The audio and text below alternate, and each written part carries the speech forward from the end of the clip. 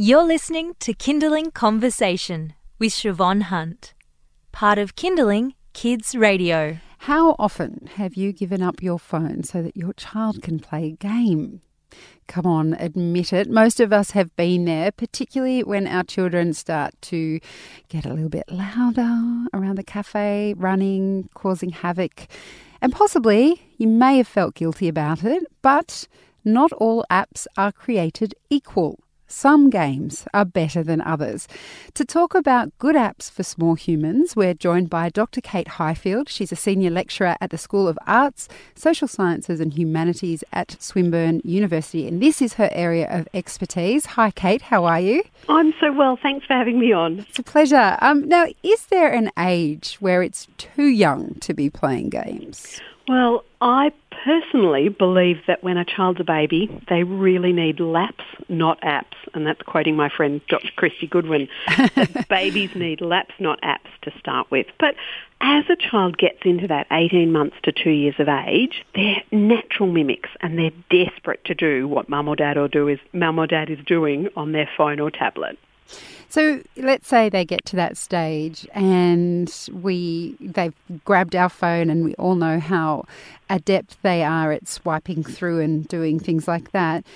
What do we need to think about if we've made the decision, okay, they're using the phone, let's work out the best way of doing this? Okay, fantastic. And I very firmly believe that the technology genie's out of the bottle. So let's start with high-quality tools, and let's use them well with our children from whenever we start, whether that be 18 months or even younger. That we have to, first and foremost, be the parent and decide when is appropriate, and secondly, decide when is appropriate to put the device away. And sometimes that's actually modelling that in our own behaviour as well, that we turn our own devices off or put them in our handbags. And I think that's the hardest part, right? Oh, yeah, absolutely. So when we're thinking about apps for littlies, we really need to get a few key ideas right to start with. The first key idea is quality media. You need to have media that's high quality, so you're avoiding advertising, you're making sure that the content of that media is something that you're proud of and proud to share. And that could even be media that links to your value system or to your cultural beliefs. We next need to think about technologies that are going to be meaningful for your child. So if your child watches ABC's Play School show every day, then maybe looking at some content that reflects that would be appropriate.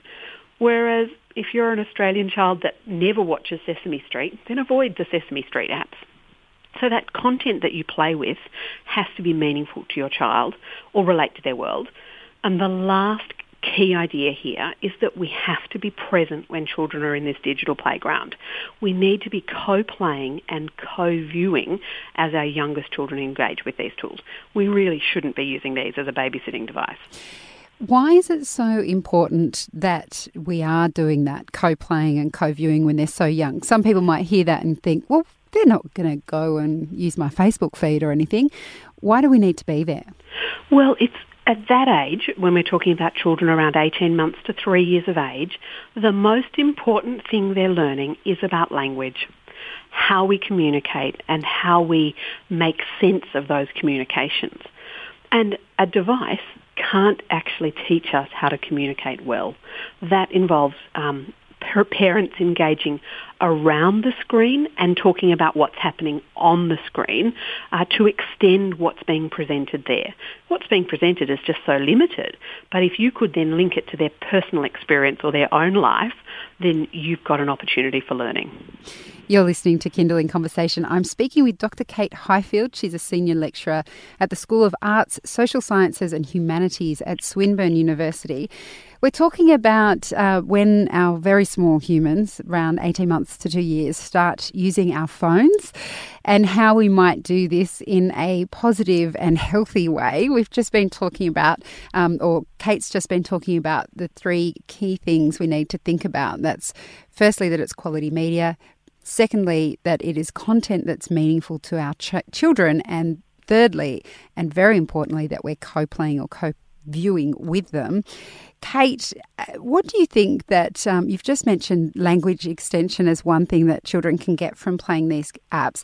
Are there any other benefits to the quality media that's out there for young children? Oh, one of the big ones, particularly if it's something that the child has experienced themselves, is an opportunity to practice memory, to learn how to remember things and to learn how to explain things. So that whole memory, cognition and language link.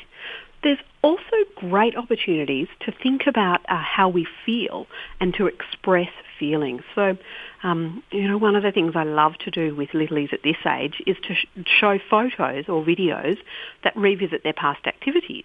And often we only show them photos of happy things, but it's okay to also look at photos of things where the child might have been scared or anxious or sad, and to talk about those emotions and help the children process those emotions. Now, I know that you have the best apps, the ideas of the best apps. I've always just asked you and downloaded them to my phone straight away. Can you tell us what you think are good apps for younger children that are available around at the moment? Brilliant. Well, the first and most important one is the one I've just mentioned, which is using your camera and then going back and looking at those photos again. So if you've had a birthday or a trip to the zoo, that you actually go back and look at the photos and say, oh, do you remember when we did this? And then discuss and extend and elaborate on what you can see in those photos. It's a great way to build working memory and build language and vocabulary. The next idea is the idea of making digital books with your child. So you could make a book about a specific event or write stories where your child is the character. And my favourite app for that, which is available for Apple and Android, is called Book Creator. You can even record your voice in Book Creator. So you could remind the child, maybe you're going away for a night, and you could record your voice saying, don't forget, I'll be back in the morning. But it really helps to have your voice because, of course, that's meaningful to your child. The last group of apps that I find are increasingly popular with parents are some of the apps that link to television shows. And particularly if there's a show that you might watch regularly, and I confess I'm a Play School fan, there are some apps that might help your child and link to that with your child. But remember, it has to be something that's familiar to your child or meaningful to them. So there's no point playing the Play School app unless your child engages with that. And the Play School app I particularly love is called Art Maker. It's been around for a number of years and is free for Apple devices in Australia. But it allows your child to use the Play School characters and make their own videos. Oh, that sounds brilliant. Now, you also have some ideas about some apps that if you have siblings that are good for them to play together. Now, I know you're not guaranteeing they're not going to fight, but can you tell us the ones that you think might be fun for younger kids to do with their older siblings? And I see younger children always want to play with their older siblings, but it's finding that app that's appropriate for both groups, isn't it? It's really tricky. There's a company called Edoki Academy, and Edoki Academy have 3 apps that are really fun for our very young children. And because they're levelled, they very quickly become quite tricky. So having someone co-play is really helpful. And because the apps get quite challenging, our older children like them as well. And there's a great opportunity for language there. The apps in particular are Busy Shapes, or their new one, Busy Shapes 2, and Crazy Gears. Busy Shapes is like a really simple collection of jigsaw puzzles, and Crazy Gears allows gears that spin around to be used, and you have to solve very simple problems. Busy Shapes for our youngest children, and then for our 4 and 5s moving into Crazy Gears. I've got to say there are some games that my kids like to play that once I get involved with them, I'm a little bit wrapped up as well. Yeah, absolutely. And those are really fun games to play together. But remember, of course, with any app play, it's important to have time limits so that it doesn't become an all-day event. So feel free to put that egg timer on so you remember to stop too. And you've spoken to us before about Tocker apps. They are so fun and so beautifully made. What are your favourites in that area?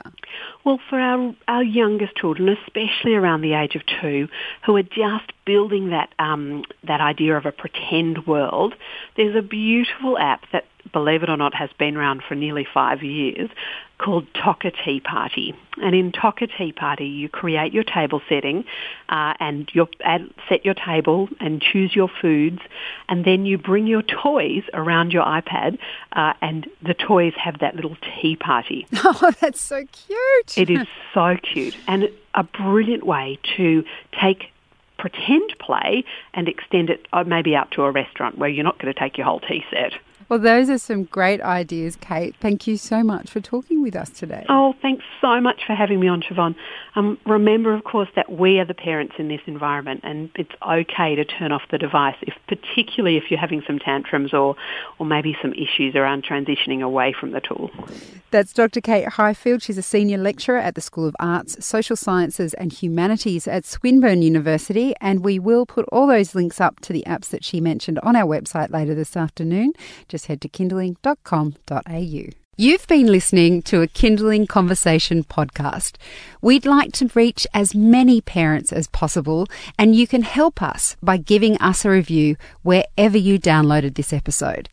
It means that more people can find us. I'm Siobhan Hunt. See you next time.